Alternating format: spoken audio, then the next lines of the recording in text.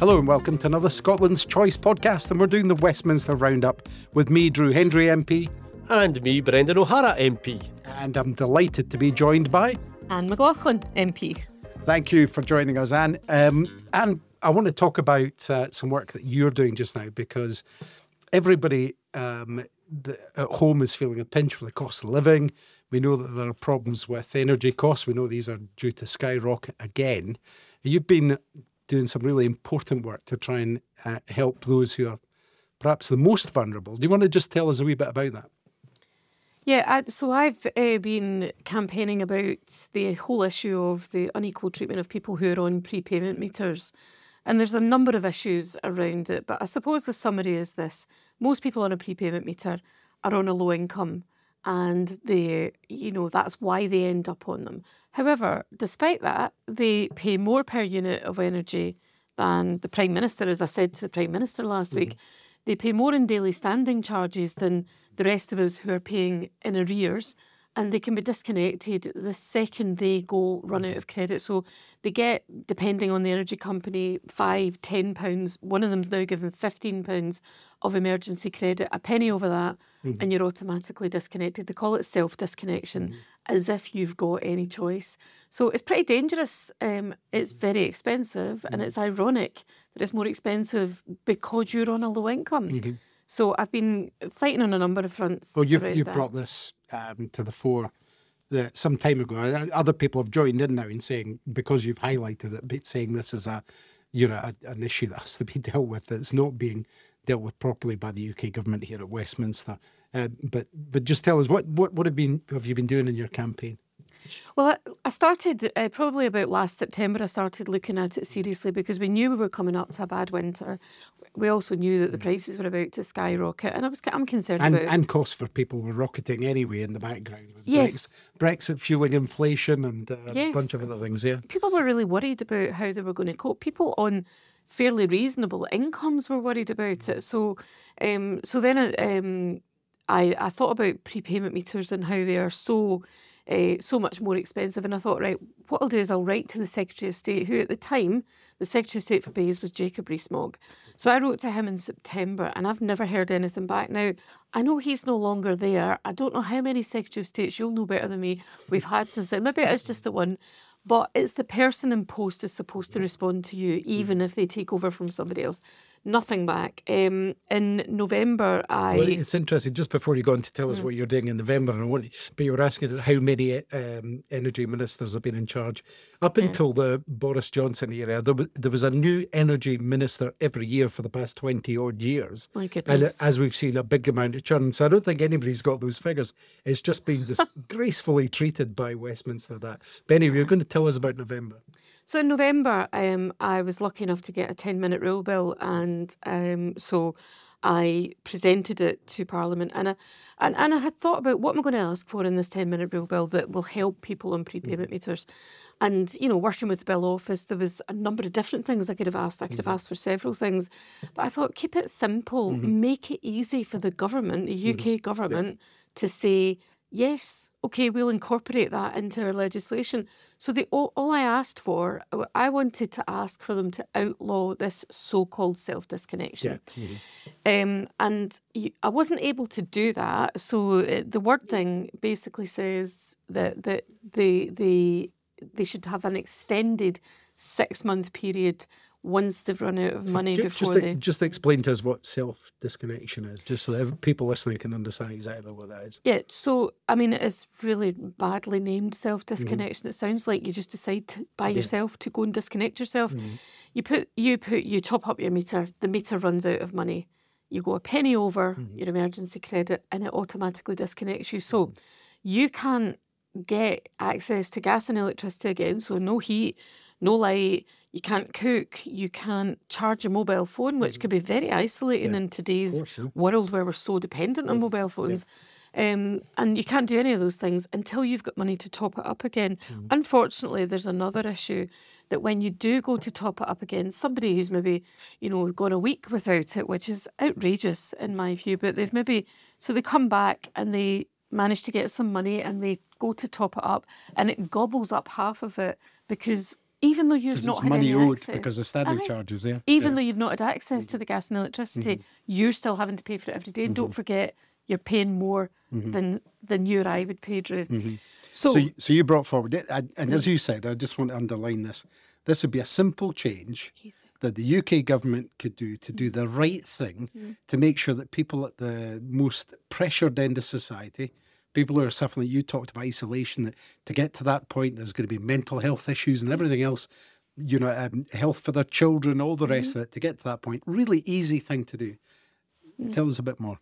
well, I mean, maybe I was being naive. Maybe I'm just a very positive person. And sometimes I do think if you just keep pushing and you keep believing that something can change, it will change. And sometimes we're right about that. Yeah. So all I asked for was if I pay my bills when they come in. If I don't pay them, and I know this but I won't give you the complicated stories of how I know this from personal experience. But if I don't pay them, it'll be 6 months to a year before anybody talks about disconnecting me or talks about giving me a prepayment meter. So I pay my bills in arrears. I'm allowed to run up debt. I wouldn't encourage anybody to do that, but if I really can't pay my bills, I can run up debt for 6 months to a year, whereas, as we said, they get automatically disconnected. This bill would allow them 6 months of emergency credit before they can start to, and in that 6 months, what they have to do is their energy supplier has to work with them to try to get them support and help to be able to resolve their debt. It sounds really practical and sensible and kind of humane. Yeah. So where's it gone? What's happening? Nowhere. I've actually had, basically they tried to block it. So twice now, we've got the first reading in November and then twice it's come before Parliament and their government whips are sitting on the benches trying to block it. Well, I've always got somebody making sure it continues. But really, I just want to keep it alive. It's not the only issue, but it's the one thing I thought. I even asked, we had a debate in December, a backbench business debate. I had 15 Tory MPs signed my debate application. And I even asked just a moratorium, just suspend this so-called self-disconnection over Christmas and New Year. And this podcast is obviously Scotland's Choice. We're talking, it's the Westminster Roundup, but we're talking Scotland's Choice about the differences between Westminster control and you're having control of our own affairs. Just on that subject of that reasonable choice and so forth, can you imagine any circumstances with the Scottish Parliament, not the Scottish Government, the Scottish Parliament had the power to change this, that any of the MSPs that are elected, with the exception, maybe the possible exception of one or two that you could probably, that you would always get in any Parliament, but can you imagine the Scottish Parliament saying no to this kind of simple? No, I really can't. change? And not just because SNP MSPs are in the majority, although that does help. But at last year's SNP conference, I brought forward a motion on this and it was unanimously passed. People agreed that it was wrong. Also, I know that they are discussing it more and more now in the Scottish Parliament. The unfortunate thing is there is absolutely nothing. They don't have the power to do anything about it, which is ironic. Ironic's maybe too tame a word for this. It's just absolutely dreadful when you think about how energy rich we are. And yet our government, our democratically elected government and our Parliament can do nothing to help people here. It's ridiculous. I'm not sure why anybody, if they really understood this, would put up with that situation, where your government can't do anything for people on these meters. But I'm getting positive and I'm getting hopeful that the wall's starting to crumble a bit down here because there's been a number of developments in the last week. So let's just see where we end up with it. But So, hopefully, we always have to have hope with these things that you can move things through. I remember trying to get a very simple change to terminal illness rules to allow people to not have to say they were going to die within 6 months when they were diagnosed terminally ill. And eventually, after 7 years of that, we got a small change to it. So things can occasionally move in very small ways in this place that benefit some people. We want to benefit as many people as possible. And I know you were very supportive of something I was doing, which was the kind of flip side of the coin from what we're doing. And these things don't cost the government anything. They don't cost the UK taxpayer anything, or the Scottish taxpayers, we should always say, because we pay our taxes into Westminster too, these changes. But one of the things that I was pursuing, and you were right out of the traps to say that dovetails very well with the work I was doing, was the energy companies keeping overpayments Yeah. in their own bank accounts and not automatically giving them back to people. There are so many people out there, and I think it's worth saying in the context of this conversation, who are struggling to pay bills at home and don't realise that they've built up a reserve, if you like, sitting in the energy companies' bank accounts, which they could be using to help their families at the moment. And again, nothing happening on it, is there? Well, I tell you why I love that campaign that you're running so much, Drew. So I've got very personal experience of this. When I was unelected in 2017, I went through quite an extended period of unemployment. It's not quite as easy as people think when you're no longer an MP. There's no jobs for the girls, the boys. Well, certainly not the way we operate in the SNP. So I was you can't pick up your job in the city or whatever, or get your chairmanship of some big multinational. No, it just doesn't work like that for us. And I'm glad it doesn't work like that for us. No, we wouldn't want it, yeah. I was in a really difficult situation where I had my energy supplier chasing me for money that I owed them for gas. I think it was about £300. But they were getting it was after 6 months, they were getting relentless and they were getting really angry with me. And they were phoning me all the time and I was avoiding the phone.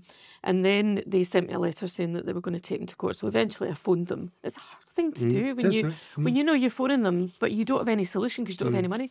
And in talking to the guy, I said, and is it the same with the electricity? And he looked at my electricity account, which was with the same company. And I was in credit to £500, but it hadn't occurred to them to tell me that. So they were needlessly going to be taking me to court for money that I actually didn't owe them. It was already sitting in their company, yes. Yeah, so I mean, I think you're right. There's many more people who don't realise that they're in credit. And I think the more publicity that your campaign gets, the better, because you're right, there are so many people, more than people on prepayment meters, that are really struggling. To bring it back to the core issue, though, with both of these things, both these inequities, because they're causing an injustice and inequality in terms of what they're doing, people not being able to access money that they're due, people not being cut off before they should be, and so forth. With both of these things, the power over those decisions lies with Ofgem, which is a UK government.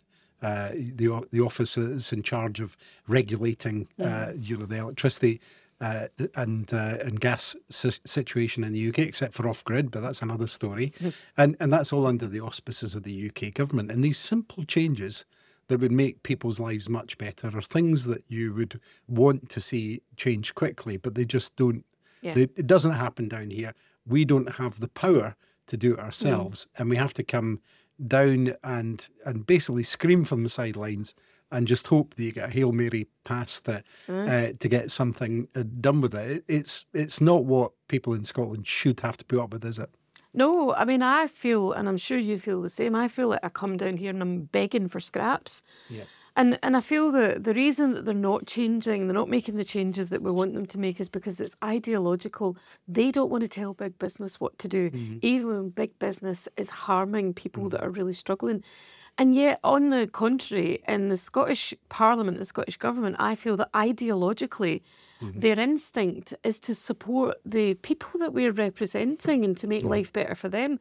So we would have almost the opposite in the Scottish, well, we do have almost the opposite in the Scottish Government. But if we had those powers as well, then, we could transform the way that politicians and governments relate to people and how people feel about their governments, because we could transform it so that we're centred on helping people rather than helping big business. Now, I'm not saying big business bad, not all business is bad, but obviously...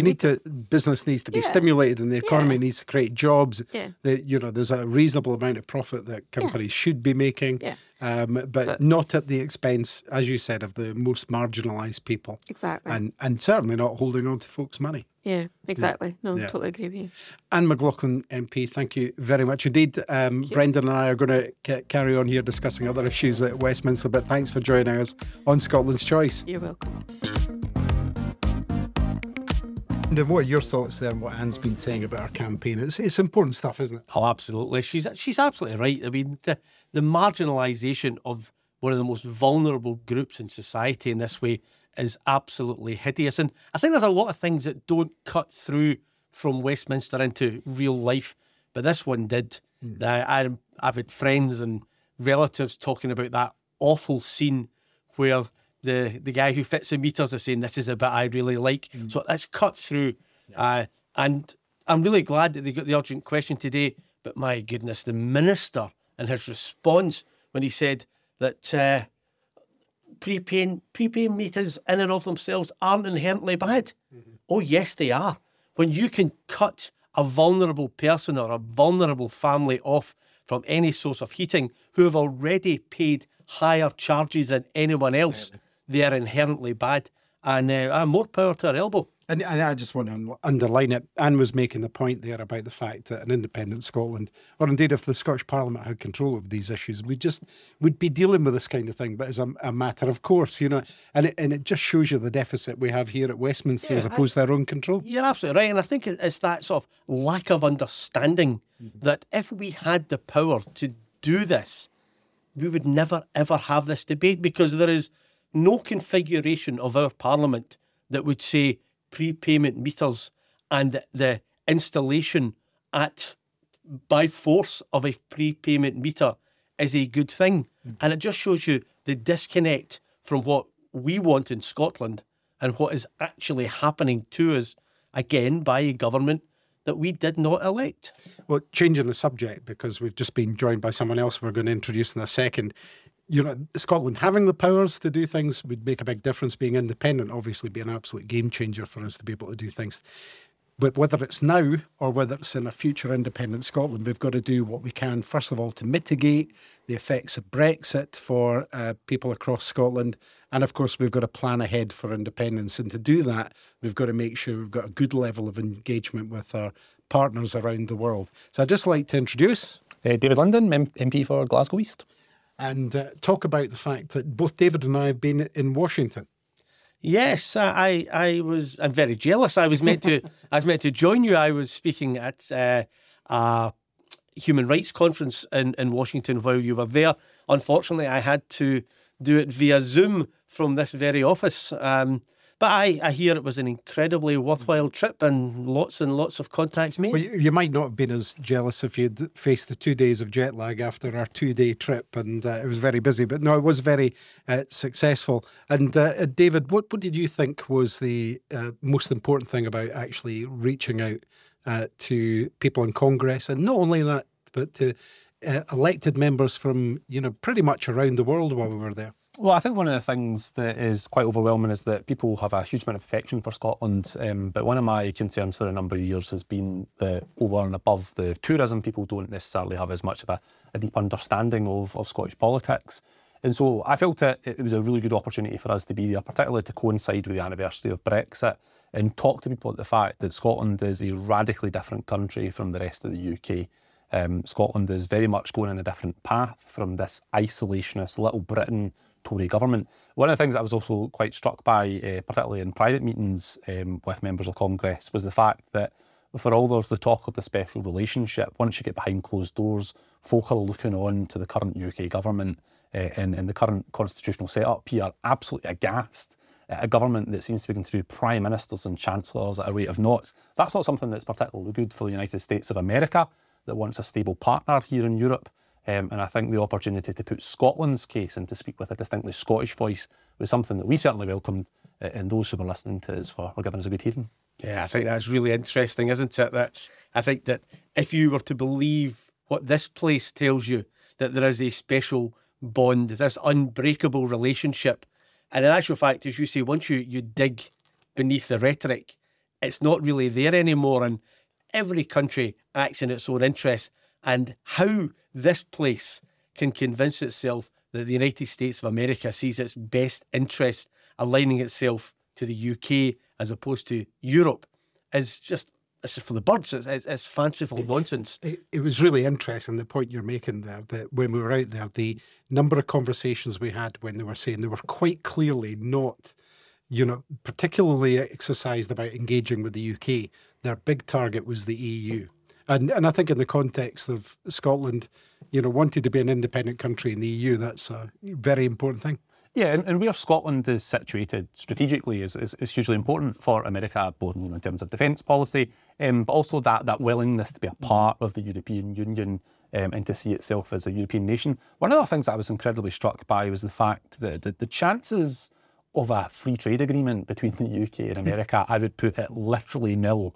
Notwithstanding the issues that, quite rightly, the colleagues in Congress have got with the Northern Ireland situation, it is quite clear that the UK has been reduced to this kind of little rump in the eyes of the United States of America.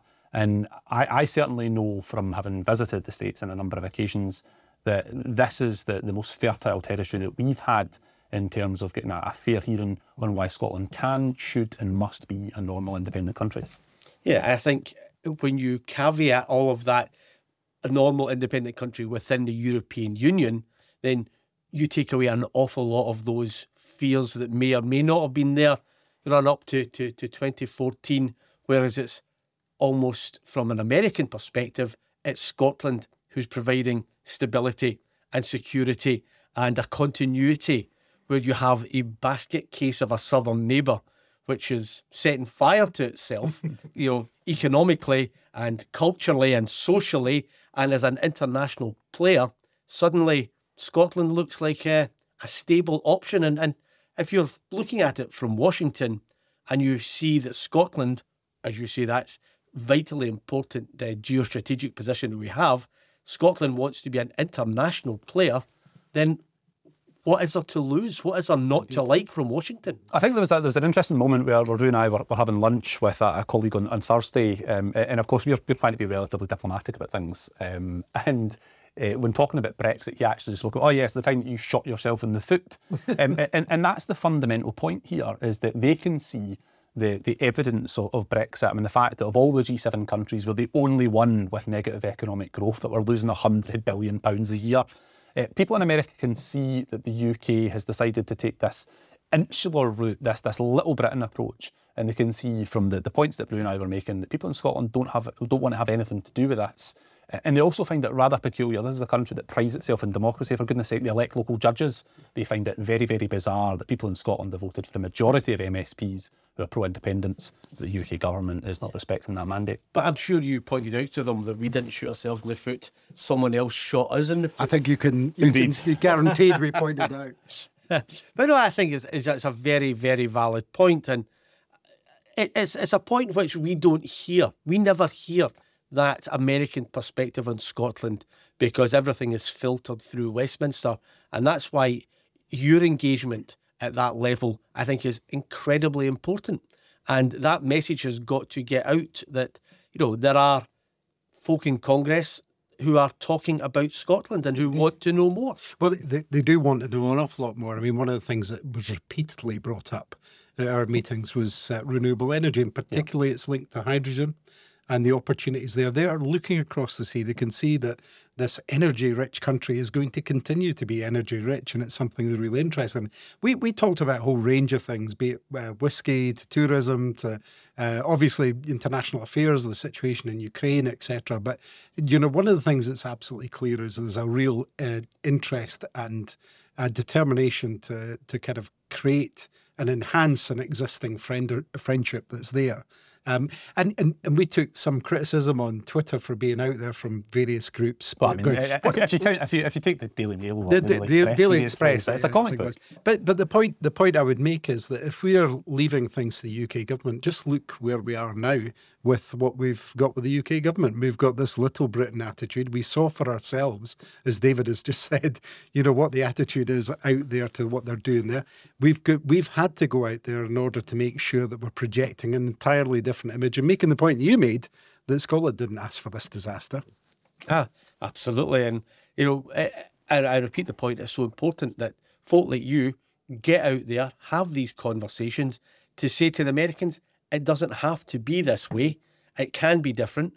And you have nothing to fear whatsoever from an independent Scotland as a full member of the European Union. One of the really interesting conversations we had, particularly with our colleagues in the Democrats, was the commitment that we've got to NATO. Of course, they have just been through a whole process where Donald Trump, help us, if Donald Trump had got a second term, who knows what situation NATO would have been in, probably been dismantled. You imagine that with the backdrop of what's happening in Ukraine, and the fact that we in the SNP can talk about our strong commitment to spending 2% of our GDP on defence. That strong commitment to NATO is something that is hugely encouraging to our colleagues in America.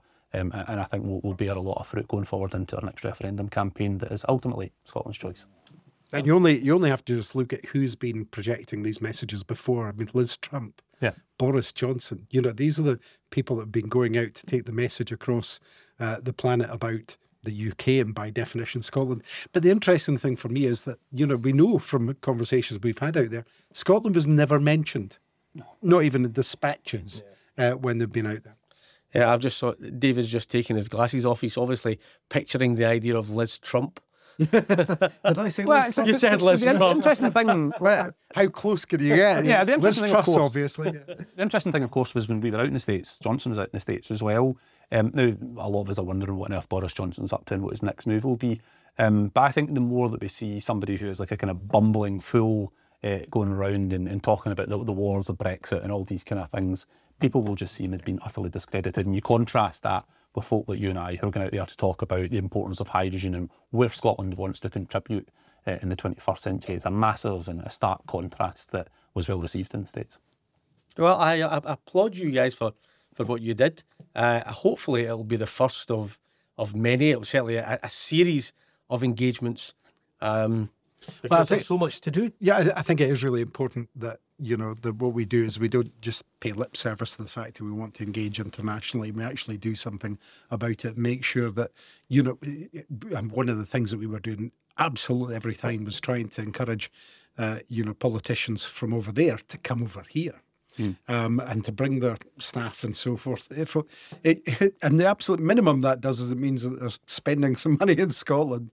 But of course, they're also finding out more about Scotland and being able to, build those relationships themselves and look at the opportunities. And it's about seeing those, world-leading financial services sector jobs that we've got in Glasgow and Edinburgh. It's about seeing these Russell Group universities that we've got. It's about seeing that renewable energy.